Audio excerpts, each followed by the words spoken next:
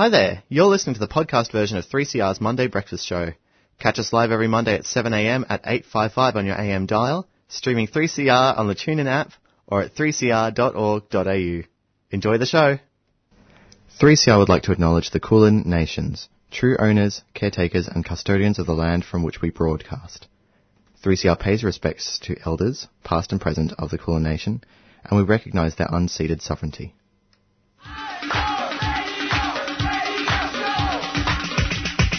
This is 3CR Breakfast. Oh, yeah. Alternative news, analysis and current affairs. Monday to Friday, 7am until 8:30am. Only double. Clap your hands.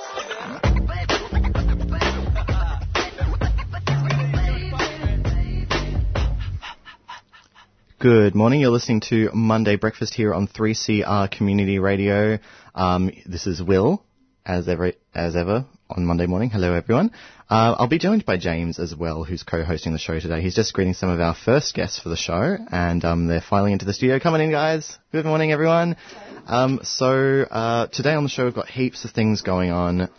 We've got, later in the show we'll be having some updates from the Stolen Wealth Games protest happening over on the Gold Coast in relation to the Commonwealth Games. So we'll bring you some updates on that, as we have been with fairly continuous coverage on the breakfast shows here on 3CR Community Radio. Also in the show, we're going to be starting off at the top of the show with some guests from the Comedy Festival who are sitting in the studio. We're not going to start interviewing you right now, so get it settled in, relax. But who are we speaking to today? We're going to be talking to Elise and Lucas about a sketch show that's happening as part of the Melbourne International Comedy Festival. That's pretty exciting. And then after that, we're speaking to someone from the Australian Book Review. Is that right? Yeah, it's the 40th birthday of the Australian Book Review this year, and this is the 400th edition, which is a fairly big number. Yeah. And yeah, we're going to be chatting, I guess, a little bit about how the industry and literature kind of has changed, which is quite a lot, I think, over that time. Wonderful. Okay, well, we're looking forward to that, definitely. And then after that, we'll be hearing from Lee Eubank, who's a representative of Friends of the Earth. We're going to be hearing, catching up on the latest news with Victoria's emissions reductions targets and what's been happening in that space. After that, the folks from Over the Wall are going to be wrapping up their interview with Josh Cullinan from the Retail and Fast Food Workers Union. We've had some pretty good long-form coverage from Over the Wall on what's happening in the Retail and Fast Food Workers Union sort of space, and so that'll be great to catch up on. Quite a few people have gave us feedback about how much they've enjoyed that segment that's been running as well. Yeah, fantastic. And then after that, we'll be speaking to a representative of LASNet, which is the Latin American Solidarity Network. You may or may not have heard, quite a lot is happening in Brazil at the moment. We've seen another politician arrested for corruption. This time it is the previous president but one, if that makes any sense, Lula da Silva. He's a fairly famous figure in the left/centre-left kind of populist political arena in South America, and so he's handed himself into police custody following a fairly controversial corruption case and calls by the military for him to be arrested. So that's definitely something we're going to be interested to talk about. And then, like I said at the top, we're going to be closing out the show with some coverage of the Stolen Wealth Games. So, starting off the show, unless we have anything else to go over. No, okay, we're going to go straight into alternative news. Some folks know about it, some don't. Some will learn to shout it, some won't. But sooner or later, baby, here's a ditty. Say you're gonna have to get right down to the real nitty-gritty. Let's get right down to the real nitty-gritty now. 1, 2, nitty-gritty now, yeah, boom. Nitty-gritty, ooh-wee. Right down to the real nitty-gritty. Ooh,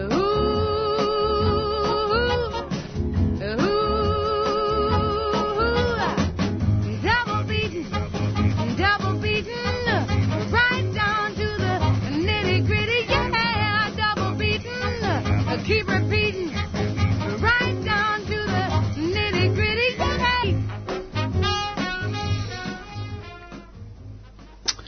In the Weekend Australian, I was reading, a great headline as well, which I read is The Greens' Radical Manifesto to Bleed the Rich. Which is Bleed the rich. great headline, I thought. But the article goes on to talk about, yes, from the New South Wales Greens, that they're pushing a, quote, hard left policy manifesto. And it's really talking about creating tax cuts for the billionaires, a billionaire's tax, basically, to try to get money off billionaires, which the Australian is for some reason opposed to. But yeah, I guess the interesting thing that I found from it as well is it's something that we've been talking about is Richard Di Natale's kind of push a little bit more towards the centre or right sort of policy within the Greens. And to go behind the article, I guess, is this is showing that there is actually still, quite a left-wing basis that's wanting to keep the party closer to what, those people would view as the Greens' kind of ideals and politics. So I think, it's a really interesting, the kind of struggle that's continuing to happen within the Greens, the fight for ideas and policies. Yeah, we were having a conversation off mic quite a while ago, but the point was raised that the Greens suffer from a lack of ideological centre for their policy making. So whereas you've got Labor who still have a sort of a very big variety of viewpoints within Labor, they still have the Labor movement as sort of their central axis for political conversation. So I suppose that's what can make the Greens party a bit more volatile. Yeah, I guess they're more susceptible to swings in public opinion and ideas. And we saw some of what you just said then in the Batman by-election, where they had a heavily campaign-based focus for the electorate, and with the Stop Adani issues and also about refugees. But as soon as the Labor Party chose to run a left-wing candidate and speak on, as you said, Labor values, I guess, or union politics, they won because the people that would have wanted to vote for a left-wing candidate saw the Labor Party actually put someone up, and they just decided to go for that. So it is an interesting grounds in which they're kind of fighting for that. There is, of course, infighting in other parties. We've got famously factional Labor Party, but also the Liberal Party are experiencing their own ructions at the moment. You may have heard that it's been 30 negative news polls for Malcolm Turnbull as a leader. We won't spend too much time on that, but I thought it just might be helpful to know what people are talking about when it comes to the news polls. Essentially, as I understand it, because I wasn't really paying attention at the time, but when Malcolm Turnbull turfed Tony Abbott, it was part of his reasoning was that Tony Abbott had suffered 30 negative news polls as leader, and so that was part of his reasoning as to why Tony Abbott was clearly unpopular enough to be replaced as leader of the Labor Party and as leader as Prime Minister of Australia. There was even calls on the weekend that Peter Costello be making a comeback as Liberal leader, which... Right, okay. We still have it in? Oh, let's hope not. But, oh, God. Yeah, I think that it's interesting, I guess, in a sense of the precedent that was set by not just Abbott, but the Rudd and Gillard leadership as well, because clearly they were really driven by polls also. But, I mean, I guess from as much as, it's good to see the Liberal Party struggling with some of these things, that they really, they should be paying no attention to the polls. They should be doing what they think is right and, be governing. It's just the polls are a small amount of people that are, given a view on something. It's not actually representative of like a true democratic vote, which is what they were elected on. So, well, that's all that needs to be said on that, I suppose. Moving along to something a slightly bit more interesting. This is also in relation to the Commonwealth Games and the accompanying Stolen Wealth Games protest that we'll be hearing more about at the end of the show. But an article by Jack Lattimore in Indigenous X, which if you don't know about is a pretty helpful resource of opinion and analysis by Indigenous writers. Indigenousex.com.au is where you'd be able to find them. And the article is a recent reflection on the fact that the head of the Commonwealth Games Federation actually visited the protest camp, the Stolenworth Games protesters, and spoke to them for 2 hours, according to a report from a representative of the Brisbane Aboriginal Embassy. I think I may have gotten the name wrong, but I'll correct that later in the show.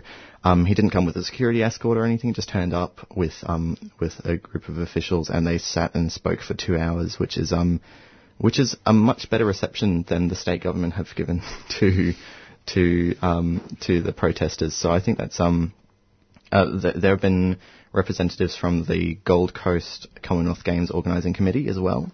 They turned up earlier and they had a similar conversation. And although there have been no commitments given at those particular visits, it was in the previous Commonwealth Games, I believe, that the Commonwealth Games organiser, the same person who turned up, I'm just looking for the name, Grevenberg is his name, David Grevenberg, committed to a human rights charter or a human rights policy for the Commonwealth Games, and hopefully his experience at the protest at the Stolenworth Games will figure into that.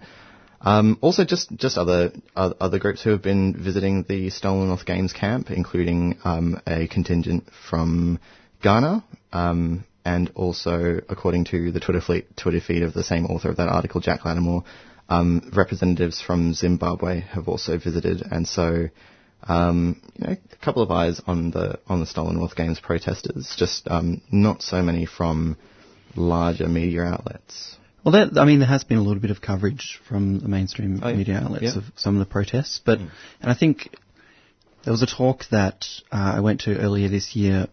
Black GST and fellow 3CR broadcaster Robbie Thorpe was speaking at, and one of the things, it was a reflection on the Stolenworth Games protests in Melbourne.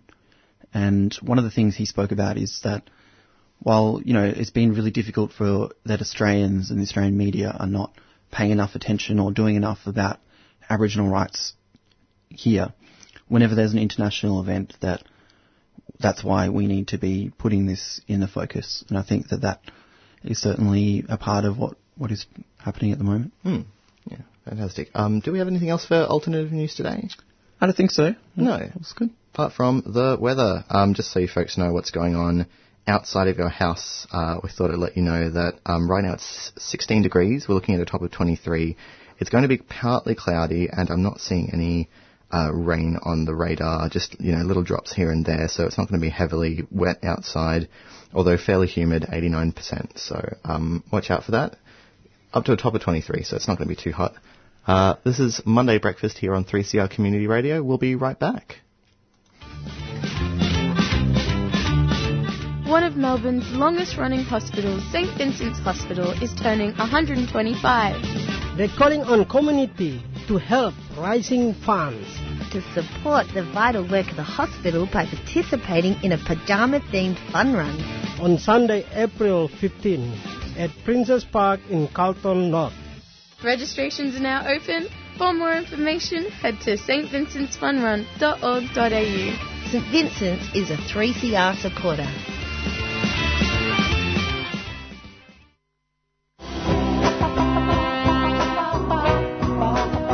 We know you love our 3CR Radical Radio t-shirts, and so do we.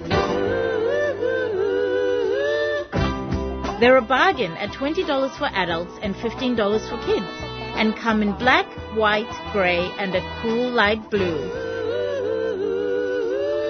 To nab one of these beauties, drop into the station at 21 Smith Street or order by phoning 9419-8377. Or you can visit us online at 3cr.org.au/shop. Come on, you know you want one.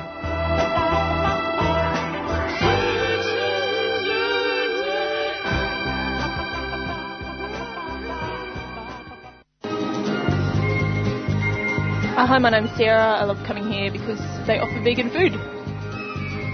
Hi, my name's Paul. This is my first time at Friends of the Earth. I think it's really awesome and the food's great, really healthy and nutritious.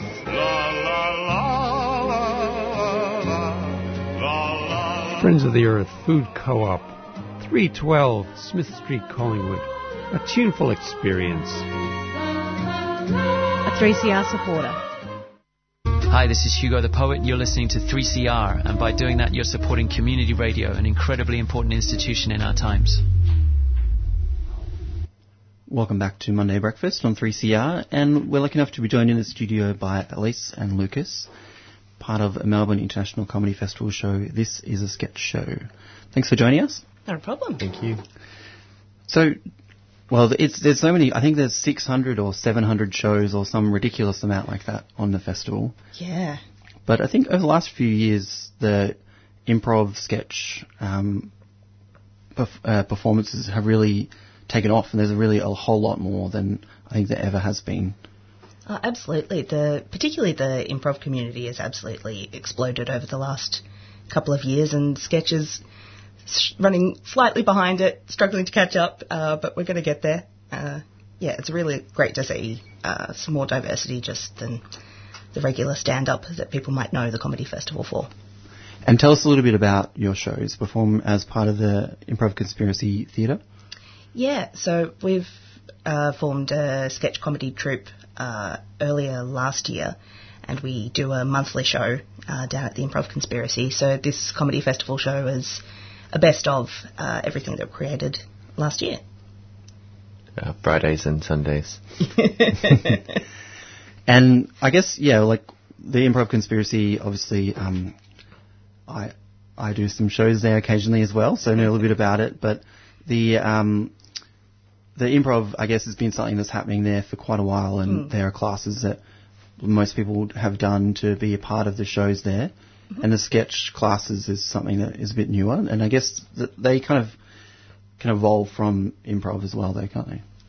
Yeah, absolutely. Everyone who's playing in the cast of This Is a Sketch Show has come up through the improv program as well, which I think gives a really nice energy to the work that we're doing, because you know that you can chuck out an ad-lib, change things up from night to night, and anyone on the stage is going to be able to handle what you throw at them. So yeah, the skills definitely bleed into each other, I think, just to make it a lot easier to work with other people and keep it playful and make sure that what you're doing each night is fresh for your audience. Yeah. What do you think about, I think obviously the Comedy Festival is such a big thing in Melbourne. I mean, I think, you know, some people would say it is one of the best comedy festivals around the world, and obviously it draws a lot of attention. What do you think, is there a difference between performing regularly throughout the year and performing as part of the festival? Yeah, definitely. I mean, the audience is just there for you during Comedy Festival. Everyone is aware of it, and there's a fabulous sense of community all through the city while the festival's going, which is fantastic. But at the same time, it's a bit of a double-edged sword because there is so much competition. It can be tricky to find your audience amongst that bigger crowd, particularly when a lot of the people that come in who perhaps aren't as familiar with the comedy scene in Melbourne, they are going to gravitate towards those bigger names that they've seen on the TV, and perhaps not so much, you know, the little gigs that are happening down the alleys and in the spare rooms of But the it city. is nice if you've got like your thing on like a little card to say when it is, and it's near a big name, and they put the sold out sticker on the big name, and then they chuck a photo on Instagram to show that they're sold out, and they're like, oh, well, what do I do now? And yours is kind of in the bottom corner of that, so you get some free publicity out of it. Yeah, right. Yeah, accidental marketing. Yeah, I like that. Yeah. And I guess you spoke before, Elise, about, I guess, the way that the scene has kind of, the improv community especially, and from that sketch as well, that has really grown. And I guess, you know, a lot of the inspiration and stylings and teachings and stuff has come from America. Yeah. And there's a kind of, I guess, a set path in a way in America of the SNLs type, or, you know, movies and TV and all that kind of thing. How do you see like that kind of developing in Australia? I mean, we've seen a little bit more comedy and things through the ABC recently. Yeah, I think improv and sketch are both more inclusive in terms of bringing up new talent, getting out on the stand-up scene.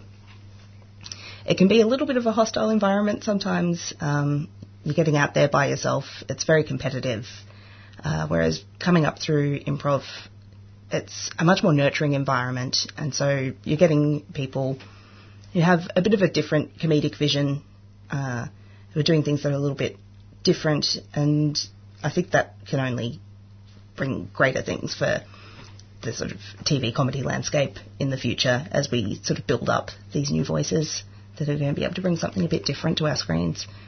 I really see particularly the improv kind of feeling as like very similar to a sports kind of team in a sense of the way, it's very much relied on each other working together as a team, and, even I guess a lot of the language is around training and coaching and things like that, which are very much sports terms. And I guess I wonder the kind of America, and particularly some of the places like Chicago and Melbourne, are very sports kind of driven cities as well. And I wonder the kind of influence of that versus some of the more individualistic, I guess, acting and stand-up things are very competitive and about your own individual kind of talent. Yeah, I think that the sort of improv vibe is a lot more collaborative, which I think is better to build people up, that you can bring your own skill set, but you can learn so much from everybody else, I guess, similar to that sports thing.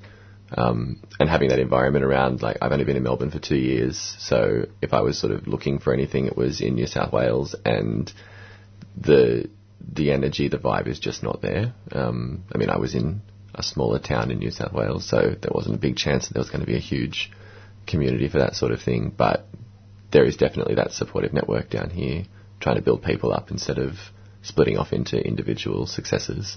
Yeah, there's definitely more of a energy of fostering talent, and when you're up on stage, it's more about making the people that you're up there with look good, rather than trying to be the shining star that's got all the witty one-liners. If you're all working together trying to make each other look as good as possible, that's when you get the great shows. And I think, to take nothing away from stand-up and other performances and performers, but I think it's something that, is really an important part of society that we let go a lot, is that in that strive for individualistic kind of goals and whatever, that actually working together as communities and trying to work with each other, and that we all have like individual skills that we can rely on each other to help, is a pretty important thing that we could put into all of life, I think. Yeah, you're going to create work that's so much more interesting when you're taking on the viewpoints of others, and I know that I've seen the sketches that I write become so much better from the input of the other people on the team, and the ways that they've played with the material on stage has just been amazing to see. So what is the process in terms of coming up with a sketch performance? Like, how do you both kind of come about to getting inspiration or writing, and how does it look when it's kind of put up on stage? Mine is usually a last-minute deadline meet, like putting it off as long as possible, and then the desperate 3 hours where I'm supposed to have something to present. But I think the good thing about the collaborative environment is you can sort of just chuck anything down, and then once it's read out, or you get these other people with different perspectives talking about it, that it just becomes more than what it was, so you can take it away and rewrite it. And then it just makes you look really smart and clever as a writer, when, earlier in the day you were freaking out because you had nothing to write. So I think it's invaluable to have those other people around, especially because most of the time you're writing stuff that you wouldn't necessarily be able to do performance-wise, which is cool. Yeah, as you get to know the other people on your team, you sort of start to write to their strengths as well, and think of ways that you can make them shine. Yeah. Has there been times where, when you've written a sketch, that once it's performed, you're like, oh, that's not really what I wanted? I mean, positive and negative, I guess. Yeah, definitely cuts both ways. Mm-hmm. There have been sketches that I've written that on paper and in the writer's room, they go down a treat, and then you get it in front of an audience and it's just not quite the same. Mm-hmm. I think that the positive surprises outweigh the negative surprises, which is good. Yeah. Like the discovery and stuff like that usually adds a layer to it that you didn't know was there, rather than somebody ballsing it up. Yeah. So just, I guess, before we wrap up, just tell us a little bit about the show itself and what people can expect coming along and some of the details. Yeah, so it's a pretty eclectic collection of sketches, all pretty high energy, absurd sort of stuff. Yeah, it's like, so it's the best of from all of the shows that we've done over the last 9 months or however long it's been. Yeah, it's all material that we sort of worked on that's evolved over the last year. Just keeping it weird, hopefully keeping it entertaining. A lot of horse content. Yep. For some reason. Lots of dancing for no reason. Yeah. So Themes emerge in your work over time, and ours is horses and dance. Yeah. So if you like horses and dance, then come on down to This Is a Sketch Show. And dancing horses, or completely separate? We have a low budget, so there will be no actual horses. And it's something that is really accessible for anyone, no matter their kind of level of experience of watching different types of comedy and stuff, that they'll be able to... Absolutely. I think, there's a great tradition of sketch comedy in Australia. It's the sort of thing that I think most fans of comedy will be familiar with. There's nothing too out there. It's all stuff that you can just come in off the street and enjoy. Yeah. And so just before we go, just give us the details of when the show is and how people can get tickets. Yes.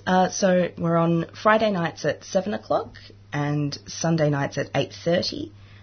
You can get tickets through comedyfestival.com.au or through the Improv Conspiracy website. It's $10, so we're a pretty cheap comedy festival show. It's, You get what you pay for. Sell it. So that's the next 2 weekends up until the end of the comedy festival. Yeah. Okay, well, thanks a lot for coming in this morning. It was really great to chat and I think about not just your show, but to give people a bit of an idea about some of the behind the scenes of how to write sketches and also just a bit about, I guess, the comedy scene and things behind the curtain, as it were. Thanks for having us. Thank you.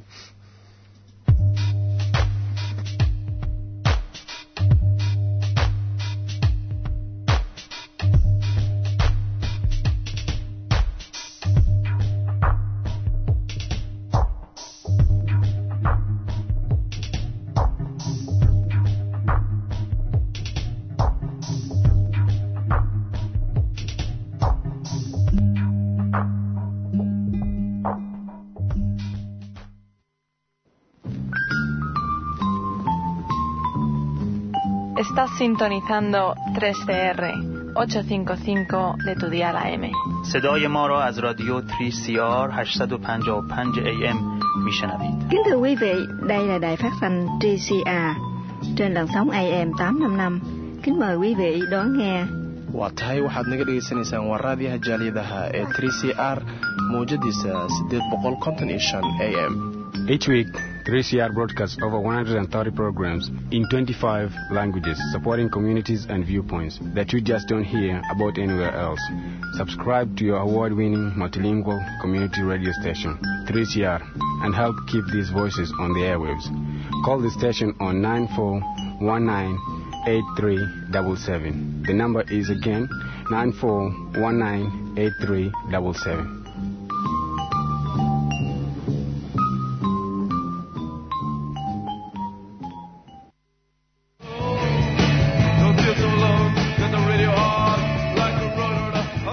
Why do you reckon people should subscribe to 3CR? Because I think we have more awesome music shows than anywhere else. And they're niche, and they're interesting, and they're adventurous. 3CR, the perfect companion in your car on your road trip. If you're on digital, no tram interference. But if you're streaming, there's no tram interference. No. That's true. But if you like tram interference, there's always the AM. The AM, old school. Like, some people like the crackle on vinyl. Well, some people like noise music. Experimental noise music.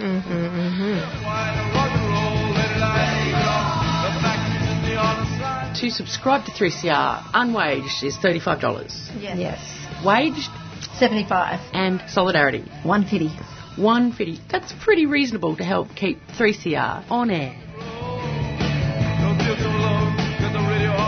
Call 3CR 94198377 and subscribe. Subscribe today. Subscribe now.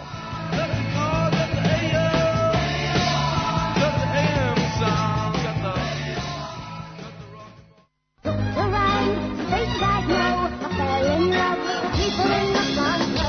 this is Pressure MC from the Hilltop Hoods. Hey, what's up? This is Suffer from the Hilltop Hoods. You're listening to 3CR, 8:55 AM on your dial. Support community radio and subscribe now.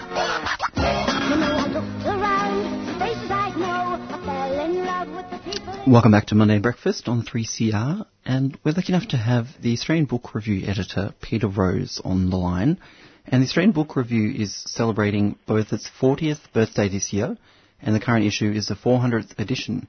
That's a great achievement and dual achievements there, Peter. Thanks a lot for joining us. Good morning, James.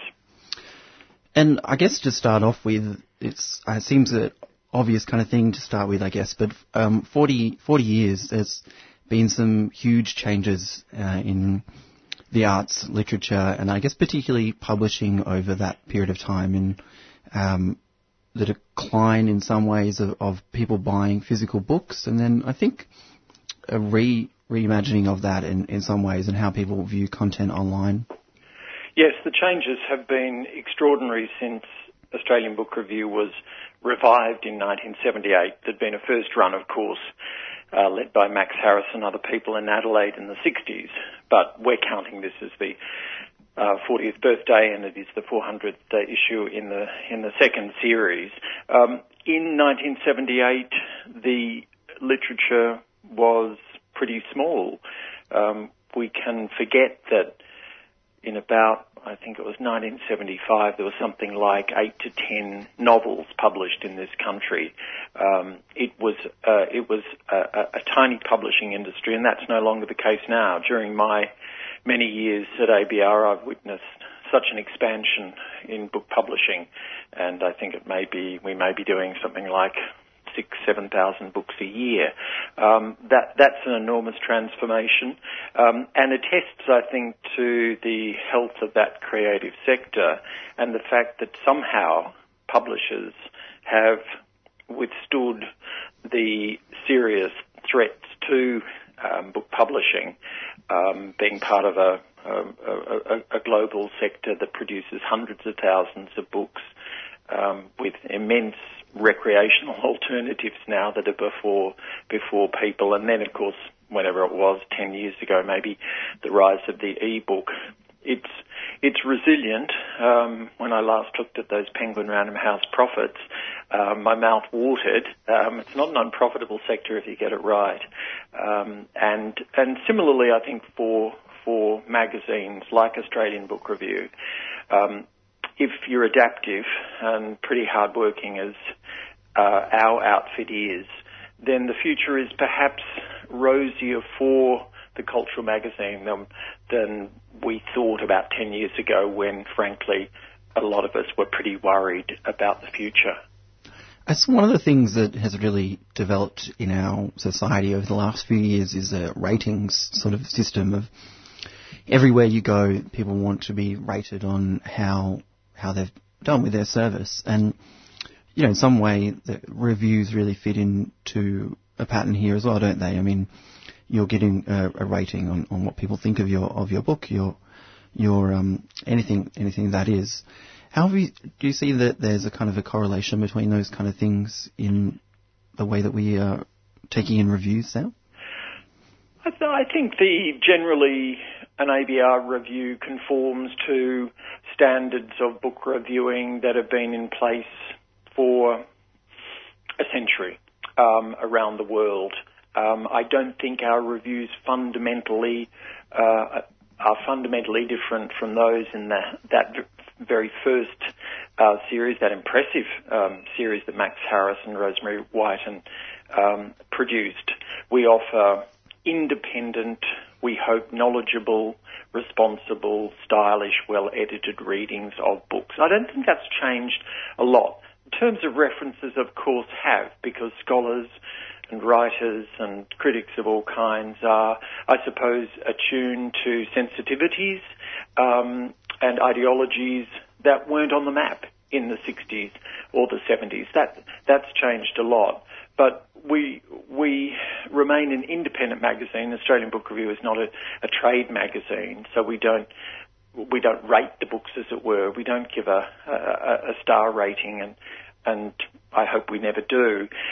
We have, of course, expanded into all the arts through ABR Arts, which is open access, where we review film, theatre, music of all kinds, dance, opera, blah, blah.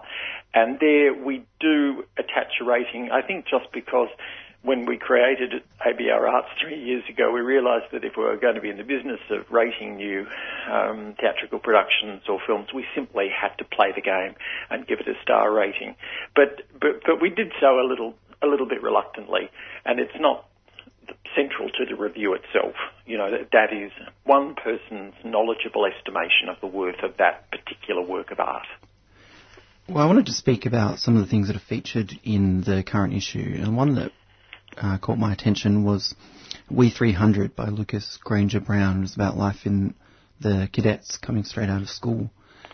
I'm glad it did, because I think it's a terrific work, and Lucas Granger Brown becomes the youngest person to win the Calibre Essay Prize, which we've offered now for about 12 years and worth $7,500 in all. Lucas came through a really strong field of about 200 essays. I was one of the 3 judges, and it's fantastic to honour such a young and bright writer. And his essay won on merit, of course, just because of the urgency of that subject about what it's like for a pretty bookish, rather sheltered high school boy to go straight into something called the Australian Defence Force Academy. I mean, the old school cadet in me winced at what I was reading about that kind of brutalisation in that very macho world, and people are connecting with it, I think, because he does it with real sensitivity, but candour to essential qualities of an essayist. And the Calibre Prize is always one of the highlights of our publishing, and it was great to be able to get the Calibre Prize essay into our 400th issue. But there are lots of good things in the issue, I hope. We made a longer one, 76 pages. They don't normally run to that. And I was keen to introduce a lot of the critics and writers who have really, I think, made ABR's reputation over the past 20, 30 years. There are a lot of people who have been writing for it for many years, people like Brendan Isle, Karen Goldsworthy, James Walter, Neil Blewett, and Andrea Goldsmith. But along the way there are some newcomers, as in any issue of ABR, so we mix it up. ABR's got, if you're interested, and some of your listeners may be interested, we've got an open door for bright young people who are very literary, and I always welcome approaches from them, and very often we go on to give them a commission and see how it goes in the magazine. One of the review of the month, as it is put here, is by David Brophy, who we had on the show a little while ago. And I think that his review, which is of Clive Hamilton's book about China's influence in Australia, it really goes to show, I guess, the impact of what some of the articles in the Australian Book Review can have, because it really intersected into the public sphere about that conversation, and probably, in some ways more than Clive Hamilton's book, to be able to actually have that conversation about what is happening in Australian politics, and obviously that's been a really big issue over the last little while, is about China's influence in Australia, and I just felt like that was a really powerful piece in being able to play a role in the Australian political sphere. We were really thrilled to be able to publish David's piece. He's someone I only got to know last year when I went up to Sydney, and where he teaches at the university, and very bright young sinologist, and so it was fantastic to have access to someone with his direct experience of China. He spent a lot of time there. He has many languages in that region, and someone also with the guts, I suppose, to take on a major book and a major author and disagree. I mean, that's what criticism is about. I sometimes think we could do with a bit more disagreement in our cultural magazines and our book pages, and it was an interesting clash. It was a good example for us. The magazine goes on changing, has to really, and that was one where we published it online the minute we got it. We'd missed the March issue, and it had a really interesting, and goes on having an interesting life online. Nothing I've published has had so many hits so quickly. I mean, it sort of was completely off our chart, and that was fun to watch too. And then, of course, we can give it a print life in the next issue, because there are some people who prefer just to read the print edition. So it's that, I think, combination when you have a very capable critic writing on a book of considerable moment. The previous month it had been Gideon Haigh when he absolutely tore into Michael Wolff's book on Trump's White House, and we did the same thing there, and it had a similar effect. So I think followers of Australian Book Review are going to see more of that kind of online publishing to complement the contents of the print magazine. Well, I think that is really a positive thing, and having that kind of debate in our society and culture, I think, is a really important part of trying to, make decisions about the world and see things from all kind of angles. Yes, and so many publications around the world do this now. I mean, when I began as editor in 2001, there was really just a print magazine. That's what ABR did. And when I think now to the range of programs and the range of offerings, it's unrecognisable. And really, any magazine or newspaper intent on survival has gone down that road. I mean, we basically all do about 5 times as many things. But I think the range of commentary online now is so rich. I mean, every morning I've been up this morning and just reading newspapers and looking at sites that, the quality of the very quick journalism that you can access now is so much more diverse than it was when I was growing up, when you were really just stuck with the big, institutional broadsheet in Melbourne. Now we've got access, if you want it, to such great journalism from around the world, and that's what ABR is trying to complement, to maintain those sort of standards of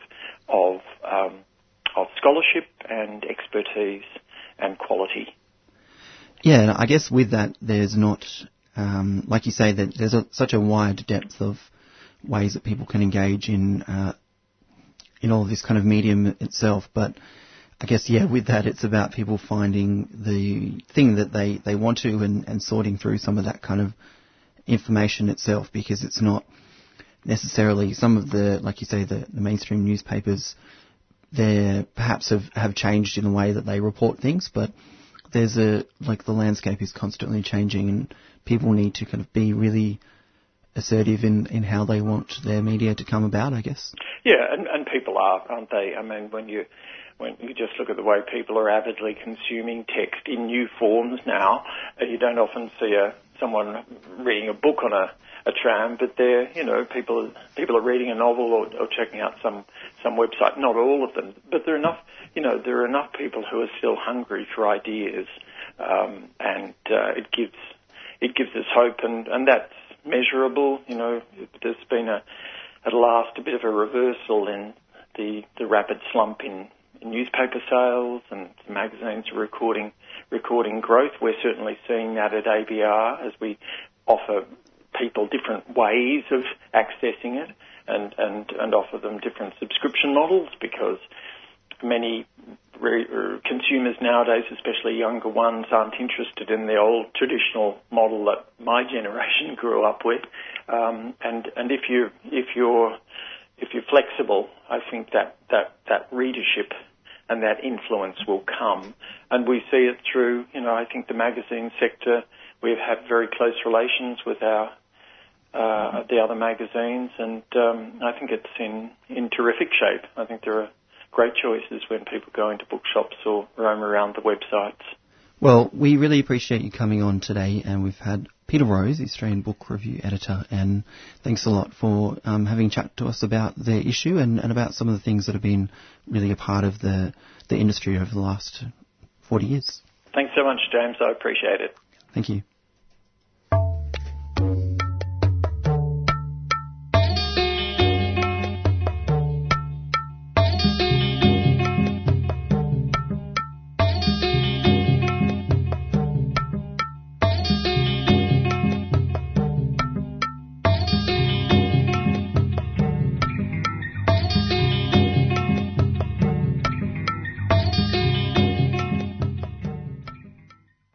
City Limits, brought to us by the People's Committee for Melbourne every Wednesday at 9am. City Limits is Melbourne's only hour devoted to our urban environment, To transport and planning and housing issues, to privatisations and our utility services, to building and or maintaining a sense of community.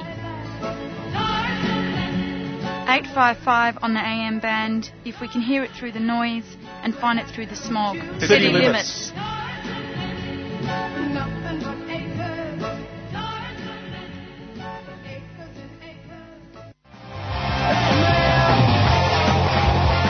Rumination, 3CR's Rooming House and Homeless Persons Issues program, featuring information on health and housing services, as well as live local guests, artists and performers from our unsung community.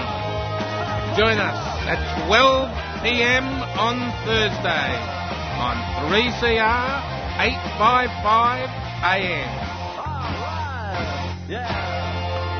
You are back with 3CR Community Radio. As some of you may know, this year the Daniel Andrews government was supposed to set emissions reduction targets for 2025 and 2030. Unfortunately, things have hit a little bit of a hitch. And to tell us a bit more about that, we've got Lee Eubank from Friends of the Earth and Action on Climate on the phone to talk to us today. Lee, you there? Sure am. Hi, Lee. So first of all, folks listening at home may not be entirely familiar with what was promised by the Daniel Andrews government. What would be encompassed within, if it's possible to give us a short description, what would a emissions reduction target mean? Sure. So a few years ago, we saw the Daniel Andrews government strengthen the state's climate change laws, and they also released a climate change framework for Victoria. And in that kind of policy package, we saw the Premier commit to delivering interim emissions reduction targets. And this would be the first kind of stepping stone targets for the state as we head towards zero emissions by 2050. And we were expecting them to actually commit and announce those targets this year. But I think it's kind of become a little bit too difficult and have kicked the can down the road, unfortunately. You say they've kicked the can down the road. Part of what's made it difficult is that the Victorian government was supposed to receive, this is my understanding, receive instruction from an independent panel. Do we have any word of what's delayed the independent panel from giving advice to the Victorian government? Is that what's pushed the issue back? Yeah, so we've got an independent panel chaired by Greg Combet, who was the former climate change minister for Australia under Julia Gillard. They're currently putting together their advice to the government on the emissions reduction targets. But for some reason that process has been delayed. It may have to do with the election coming up in November, and that this issue is seen as one that's a little bit too difficult to deal with. It might be other reasons, but nonetheless, Friends of the Earth are disappointed to see a delay to setting these targets. Looking around, when you see the, alarming warming that's affecting the polar ice caps, we've just seen autumn bushfires. We simply don't have time to waste when it comes to tackling climate change. So, I think the government, it would be smart and advisable for the government just to get a wriggle on and to set some targets. This was action. These targets that were supposed to be delivered the middle of this year, and instead it's been pushed back to the first half of next year. What kind of action, without receiving input from that independent panel, what kind of action would you hope for the Victorian government to take? Sure. I mean, in the meantime, we would love to see more investment in climate change solutions. We do have the government, they're about to put out the budget, 2018-19 budget. That's a place where they don't need to wait for advice. We all know how to cut emissions, investing in renewables, investing in energy efficiency. But we also need to see the government start to invest in resiliency measures. So for some communities, that might be providing a place where people can seek refuge from extreme heat and heat waves. For other communities, it will be, enhancing bushfire response. So, we can see the government take leadership on climate change in the budget. But also, we do know that the process for community to have their say on the targets is now open. So for your listeners, I'd encourage people to visit the Act on Climate or Friends of the Earth Melbourne Facebook pages, and there is a really simple online way for you to have your say and to call for ambitious emissions reduction cuts. Wonderful. Well, thank you for putting that out there. So are there other things that Friends of the Earth are interested in? I know that there's the campaigning around the Great Forest National Park has quietened down a little bit lately. Is that still in the pipes? Yeah, look, we're at full force in this pretty important election year. So yeah, Friends of the Earth, we've got 5 campaign collectives. Obviously, the Forest Collective is one of the most thriving. They'll be continuing to make the call for the Great Forest National Park and also the Emerald Link Reserve in East Gippsland. To tackle climate change, we do have to protect these precious forests. They're among the most carbon dense on Earth.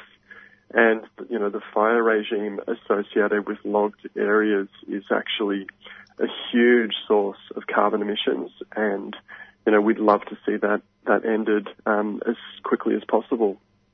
Wonderful. Well, we've been speaking to Lee Eubank here on 3CR Community Radio about Victoria's climate emissions reduction targets and the way that they've been pushed back. Lee, thank you so much for joining us on Monday Breakfast.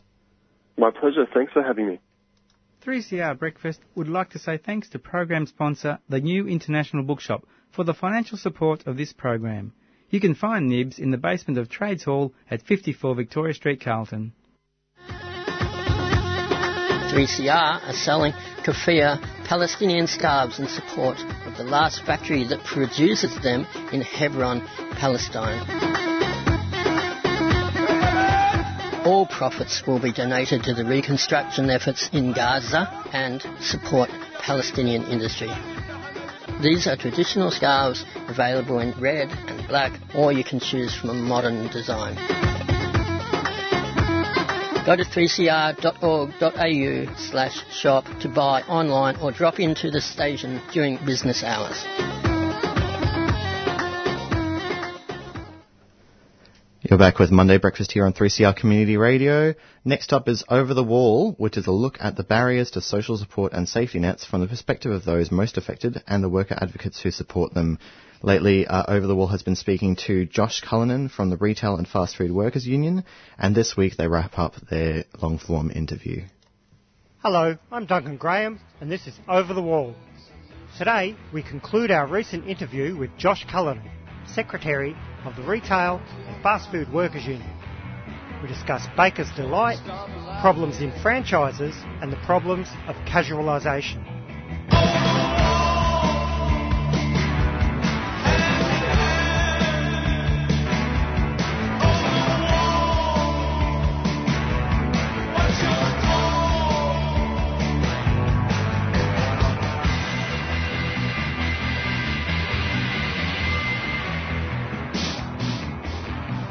Baker's Delight has over 700 stores in Australia, some of them run by the company, some by franchisees.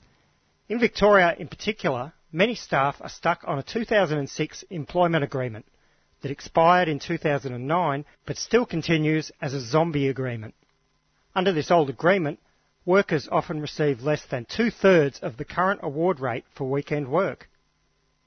Over a year ago, Brad Marsh was shocked to see the rates his daughter was being paid at one of the stores and began action in the Fair Work Commission with the help of the Retail and Fast Food Workers Union. Josh Cullinan takes up the story. Baker's Delight, our members were taken to court by their employer in Doncaster East of Melbourne, who tried to argue that there was an old agreement that applied to their employment from Work Choices rather than the award which the employer had already conceded a year ago.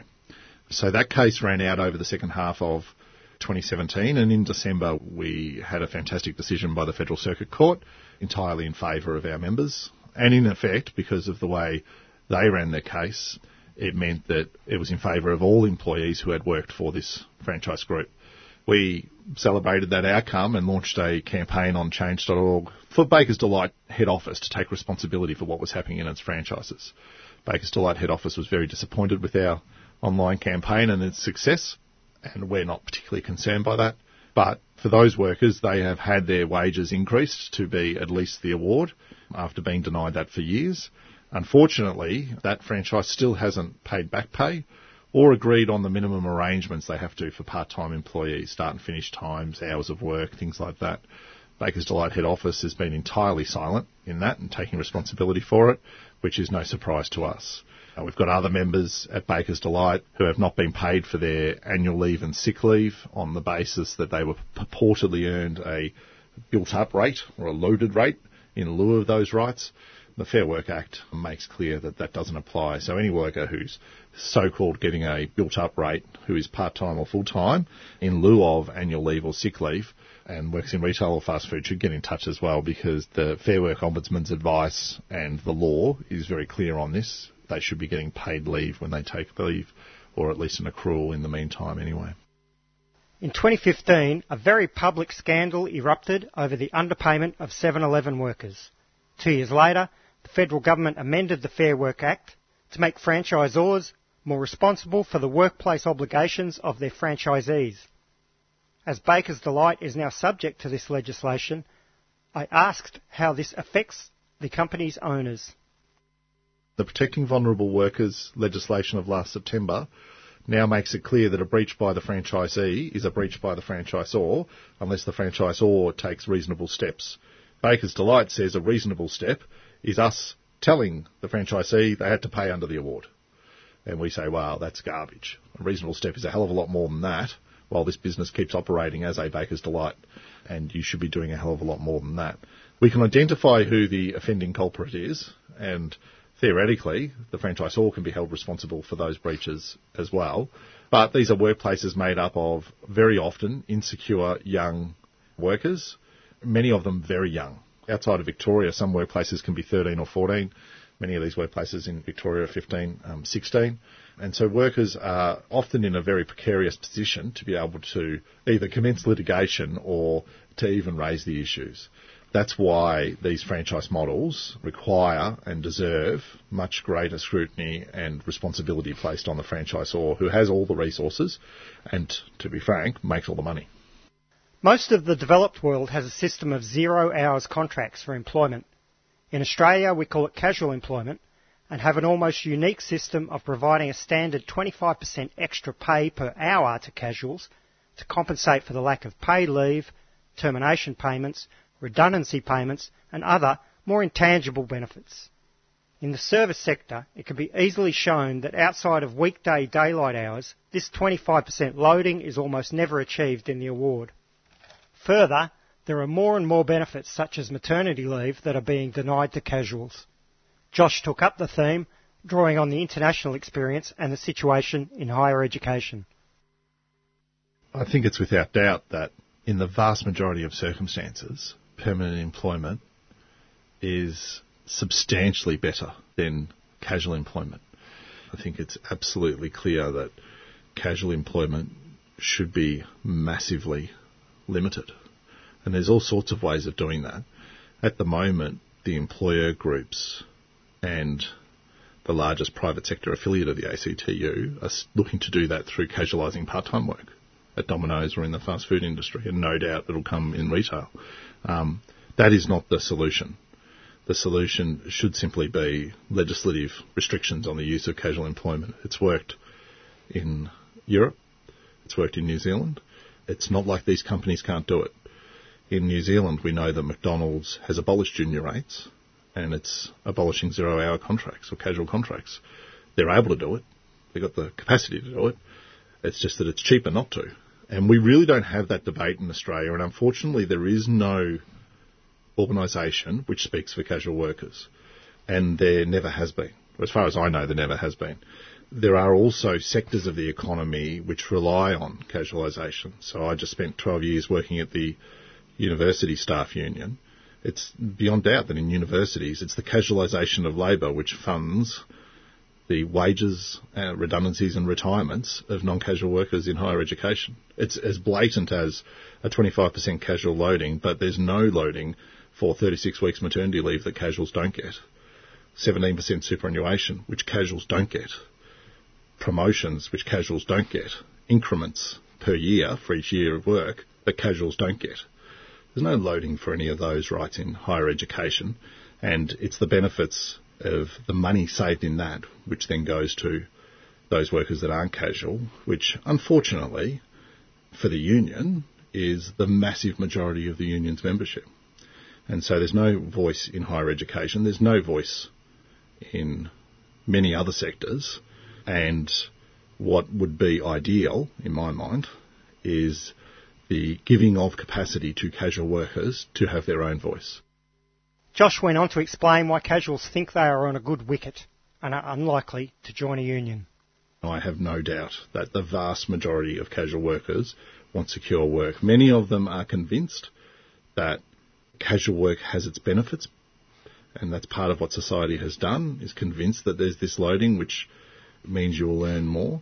But when it comes to the point, and we deal with this every day with a casual member that contacts us and says, I've just lost my shifts, it is very, very hard to provide any genuine industrial support to a casual worker because they have such limited rights. And that's why we have such a low membership fee for casual workers. It's not just because we want them to be a part of our union. It's because we recognise there aren't that many rights that we can actually enforce for them. I'm a passionate advocate for casual work. It's where I got involved in the worker movement, having worked in various casual jobs and being sacked for unionising them or for speaking up. And I think that the more casual workers that can be involved in the debate, the better. And the sooner that we can obliterate the vast majority of casual employment, the better. We thank Josh Cullinan for his time and insights.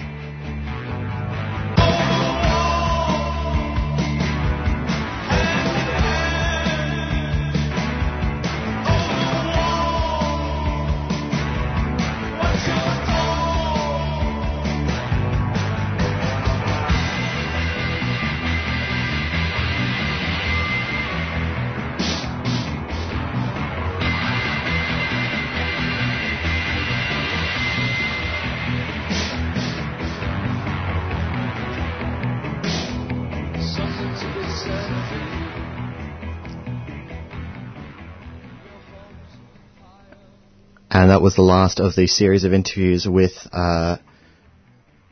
Josh Cullinan of the Retail and Fast Food Workers Union by Over the Wall. Great coverage there. You're back with 3CR Community Radio here on Monday Breakfast. And I have on the phone Guido Mello and Cristiane Ramos, both representatives of LASNET. And we have them on the phone right now. Are you there, Guido? Yes. Good morning. Good morning. So we're going to be talking today about the recent political ructions in Brazil, specifically on former President Lula da Silva and his voluntarily going into police custody. Can you give us a bit of a background on the corruption case and the conversation from a left point of view? I would like to introduce first Cristiane as well, who is with me. Hello, guys. Hey. And we basically, Lula has been constantly attacked since he's left his government by the fierce right-wing media and politicians in Brazil. He's suffering an accusation of bribery where there's no direct proof, and it's such a minor offense where he's accused of having purchased a apartment, and he's being judged very quickly by the judicial system in Brazil, in a speed that it's very unprecedented in the Brazilian history. And yes, he's been condemned for 12 years in jail. And so there's controversy around the corruption cases you highlighted, around the veracity of the claims made by the prosecution. However, the judge who was presiding over the case, whose name I've forgotten, unfortunately, but Sergio Moro. Yes, Moro. Wonderful, thank you. I wish we all could forget that name, I have to say. Yeah, so there was some hesitation to convict Lula da Silva, is what I've heard, until the Brazilian military stepped in. Is that right? Yes. Cristiane, would you like to take it from there? Yeah. Look, if you just allow me to go back a little bit, because I think for an Australian audience, it's important to understand the background to this. So Lula, he was first elected to office in 2002, and he was successful in 2 terms as the president of Brazil. So he was the president, I believe, from 2003 to 2010, if I remember well. So he served 2 terms, and by the time he completed his 2nd term, he actually left office with 87% approval ratings, which made him the most popular politician in the world of the time. So after he retired, effectively, unfortunately, he was diagnosed with cancer. So he underwent treatment for a number of years, and then by the time he overcame that, then his the person who took over from him, Dilma Rousseff, she had been already elected, and then she was running a campaign or completing her first term going towards an election in 2014, which she was also successful. So we come to a situation in a country that was over a 500-year history, always the political elite was always right-wing. You know, the successive governments over the years have been majority of the economical elite of the country. We end up in a situation where during 4 successful elections, the Workers' Party has taken power and has implemented real policies that lifted millions out of poverty and actually implemented a real change. It was tangible. You could see the shift in society. It was remarkable. Yeah, Lula's government saw Brazil lifted out of the UN Food Bank program, is what I've heard as well. Absolutely. So that's the background, okay? That's the background. So by the time Dilma was elected a 2nd time, then a very strong destabilization campaign was initiated to actually remove the Workers' Party from power. But Lula being the leader, the powerful leader, the inspiring leader that he is, he indicated early on that he would be willing to run for office again, and all the polls indicate consistently that he would win. Some polls even indicate that he would win on the first round of elections. So that created the situation that what's the point of removing Dilma from power if in 2 years' time, with the new presidential elections, Lula was likely to take power again. So that also explains what happened subsequently. So this particular accusation relates to a property, an apartment, in a city in São Paulo state called Guarujá. So the accusation is that the building society or the building company would have given that apartment to Lula in exchange for benefits that Lula would provide to them. Okay, but the entire case happened after Lula left office. Lula was actually a private citizen when all these events have happened. So how is it possible for corruption to exist when the person at the receiving end of the corruption is not actually holding any public office whatsoever? Absolutely. And then not only that, the property, the apartment itself, has never been transferred to Lula's name. It actually belongs on paper, on the title. It still belongs to the building society. Ownership has never been established or linked to Lula. So that's point number one.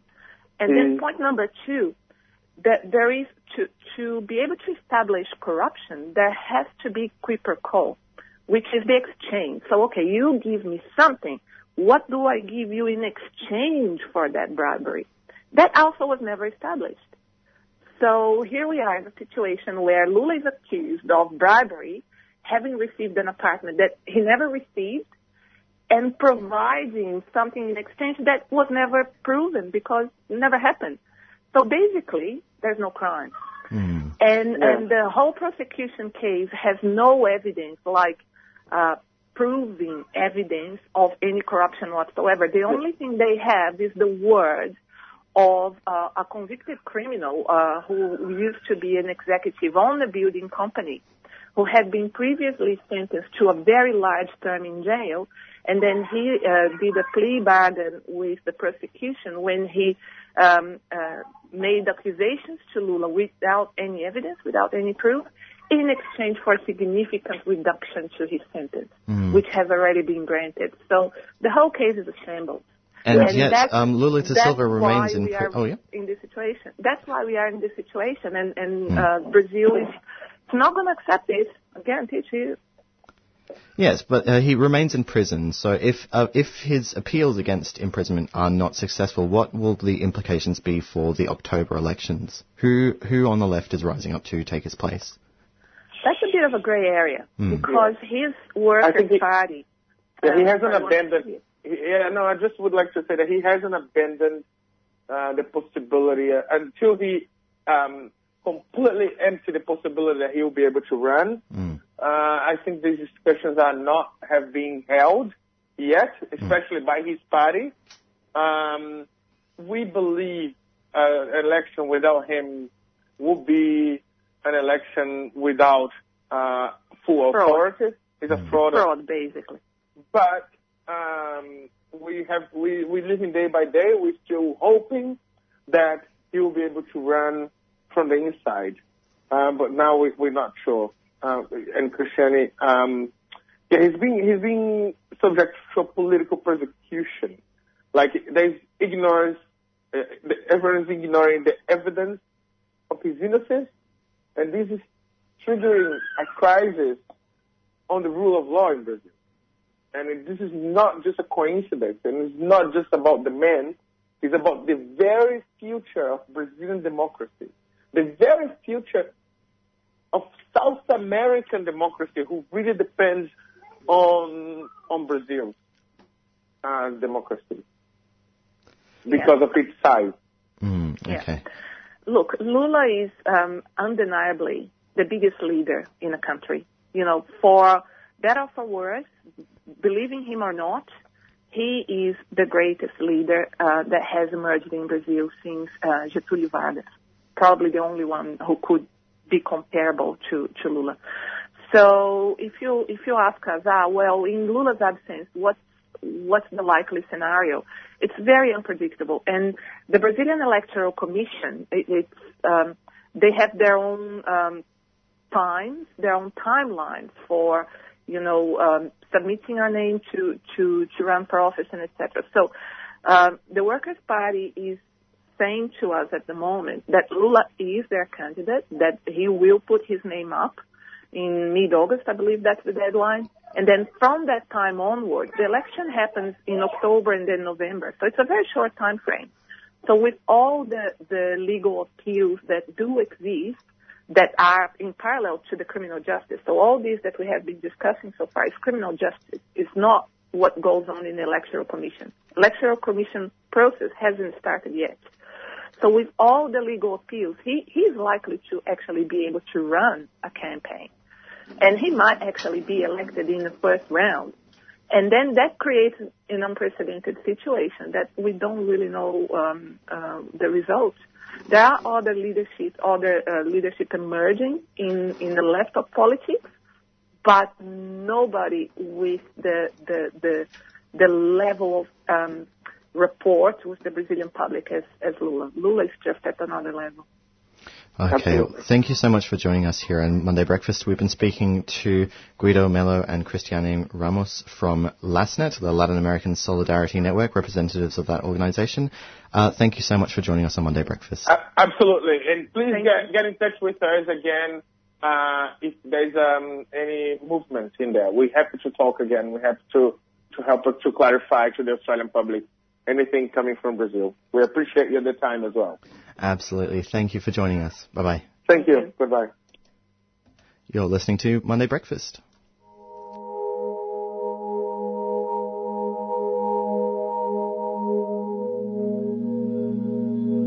Yeah, I spent 3.5 years living on the street, and I know what it's like to have no hope and not to feel a part of the society, and I think that's where a lot of these people are.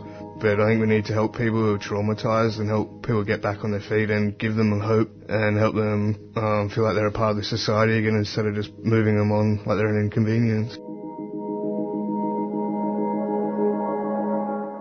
If it were not for ruminations, how would the views of those of us who have been homeless or are homeless, how would these views ever be aired? How would they ever be expressed? Subscribe to the station that gives airtime to people with a lived experience of homelessness. Support 3CR.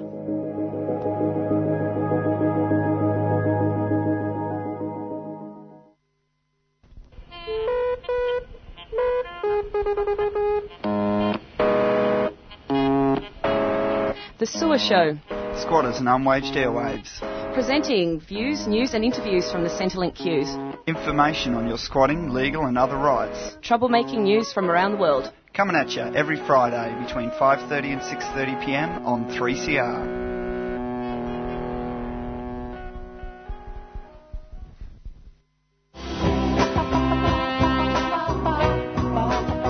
We know you love our 3CR Radical Radio t-shirts, and so do we. They're a bargain at $20 for adults and $15 for kids, and come in black, white, grey and a cool light blue.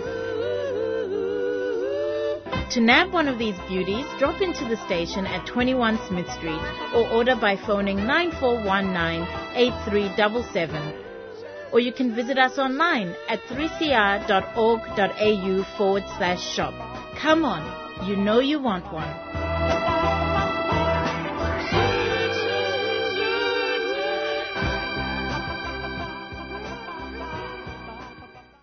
Dum da da da da da dum da da da da da boom boom boom boom boom boom boom boom. Hi, I'm Rod Quantock, and you're listening to Fill in the Dots. You know who you're listening to. Why do I have to tell you who you're listening to? You know who you're listening to. You're listening to, yes, fill in the 3CR Community Radio. You got it right. You've won a giraffe. We're at 8:55 a.m. We're on digital radio and streaming at 3cr.org.au. 3CR has been making trouble since 1976, and occasionally I've been part of the trouble that's been made. It's a vital part of our media landscape, and I'd encourage you to get a hacksaw, an oxyacetylene torch, and go up to the Dandenongs and bring down all those broadcast towers that aren't 3CR's towers. And let's make 3CR the only source of information to an information-starved, dumbed-down Australian community. Written, authorised and spoken by Neil Mitchell. Tune in, dig deep and clean up by purchasing some fantastic discounted gardening books from 3CR's online garden store. We have books on water-wise gardening, organic vegetables, roses, climbers and creepers and even clematis. It's easy. Just go to our website 3cr.org.au and follow the links on the front page. Don't have internet access? Call the station during business hours between 9 and 5 and we'll post out a catalogue in the mail. All proceeds help keep Melbourne's favourite gardening show on air for another year. Tune in 7:30am every Sunday morning.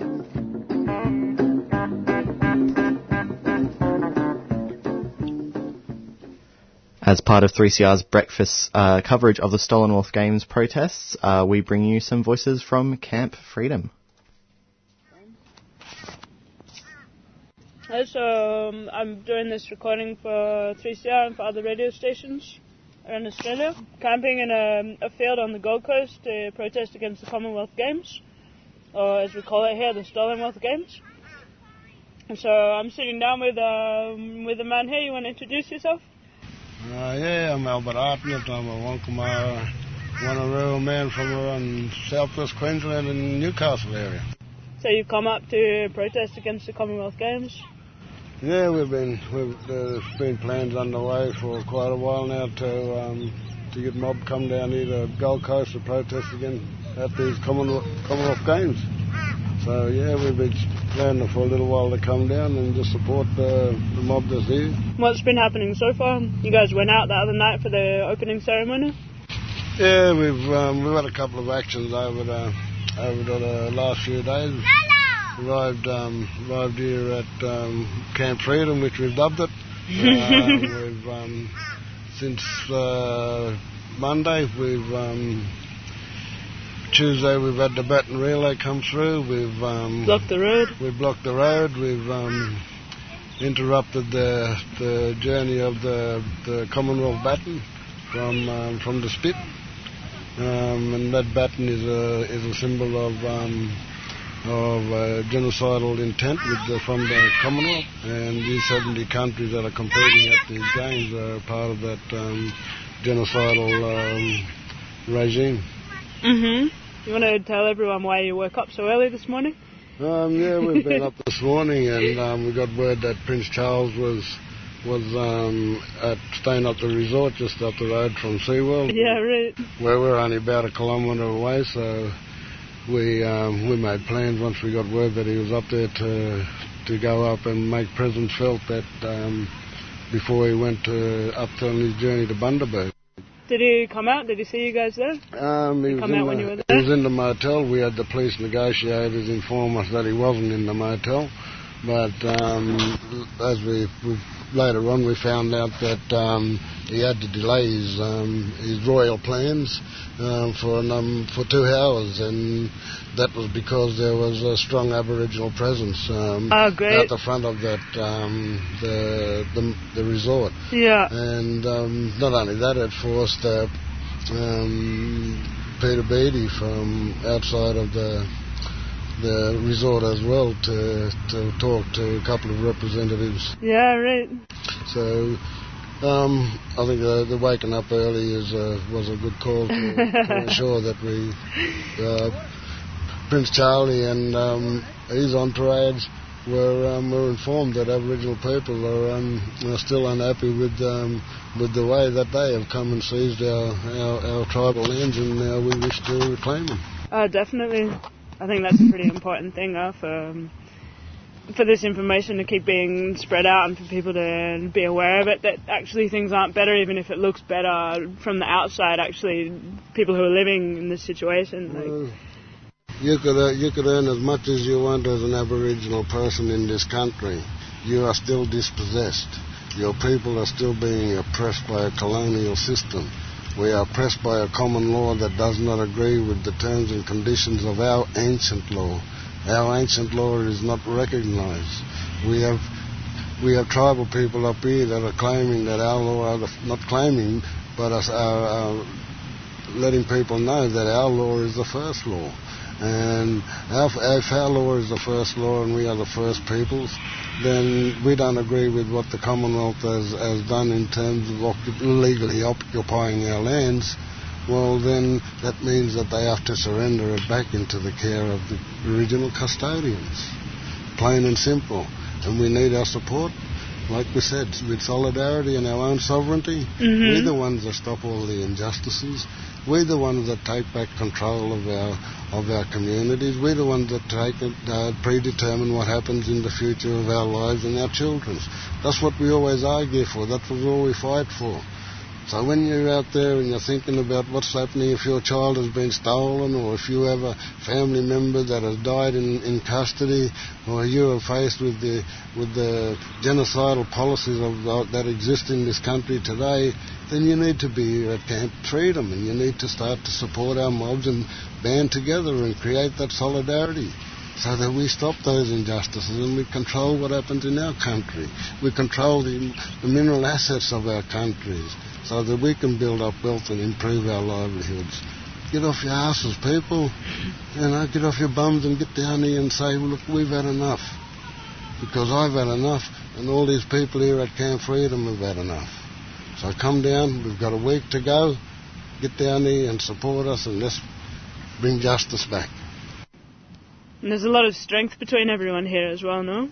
Oh, there's heaps of strength. You can feel it building, and and like I said, we've got old men here that have been through law, and they've still speak and dance and practice their customs, From what I've seen, there's a lot of old men, old women, also a lot of kids as well, no? Yes. Which is amazing to have the whole age of rangers coming through and spending time here. A lot of kids getting up and dancing as well, and sharing that through, which is really powerful to see in this space. Yeah,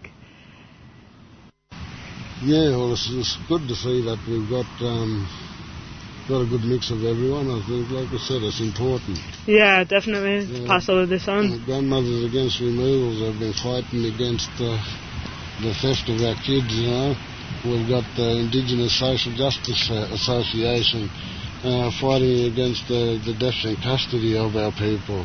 But we've got black people that are selling us out. That doesn't speak for us. We hear our peoples across the country say it. This is the time we've got to come together and stop it. Because we know the treaty isn't going to solve all our problems. We know that the white man's going to tell us one thing and do another thing. Let's not fall into their traps. Let's not look at what they want us to do. Let's determine our own future. Let's determine what we want. Come down here. So if anyone's around on the Gold Coast, or if they want to get involved in the struggle, we're down in Doug Jennings Park, which is just next to SeaWorld. Anyone around the country, you'll find out where we are. You should look up Stolen Wealth Games on the internet as well. Yeah, you don't need anything. If you get enough price to get the band together and get a group of you to come down. Because the support is only going to further your justice, not the white man's justice. You want to give us a bit of info about what's happening tomorrow as well? As much as you can say on the airwaves before it happens? We've just, like I said, maintaining a strong presence, and we've got the opportunity tomorrow to march down to Broadbeach. There's a few events going on down at Broadbeach.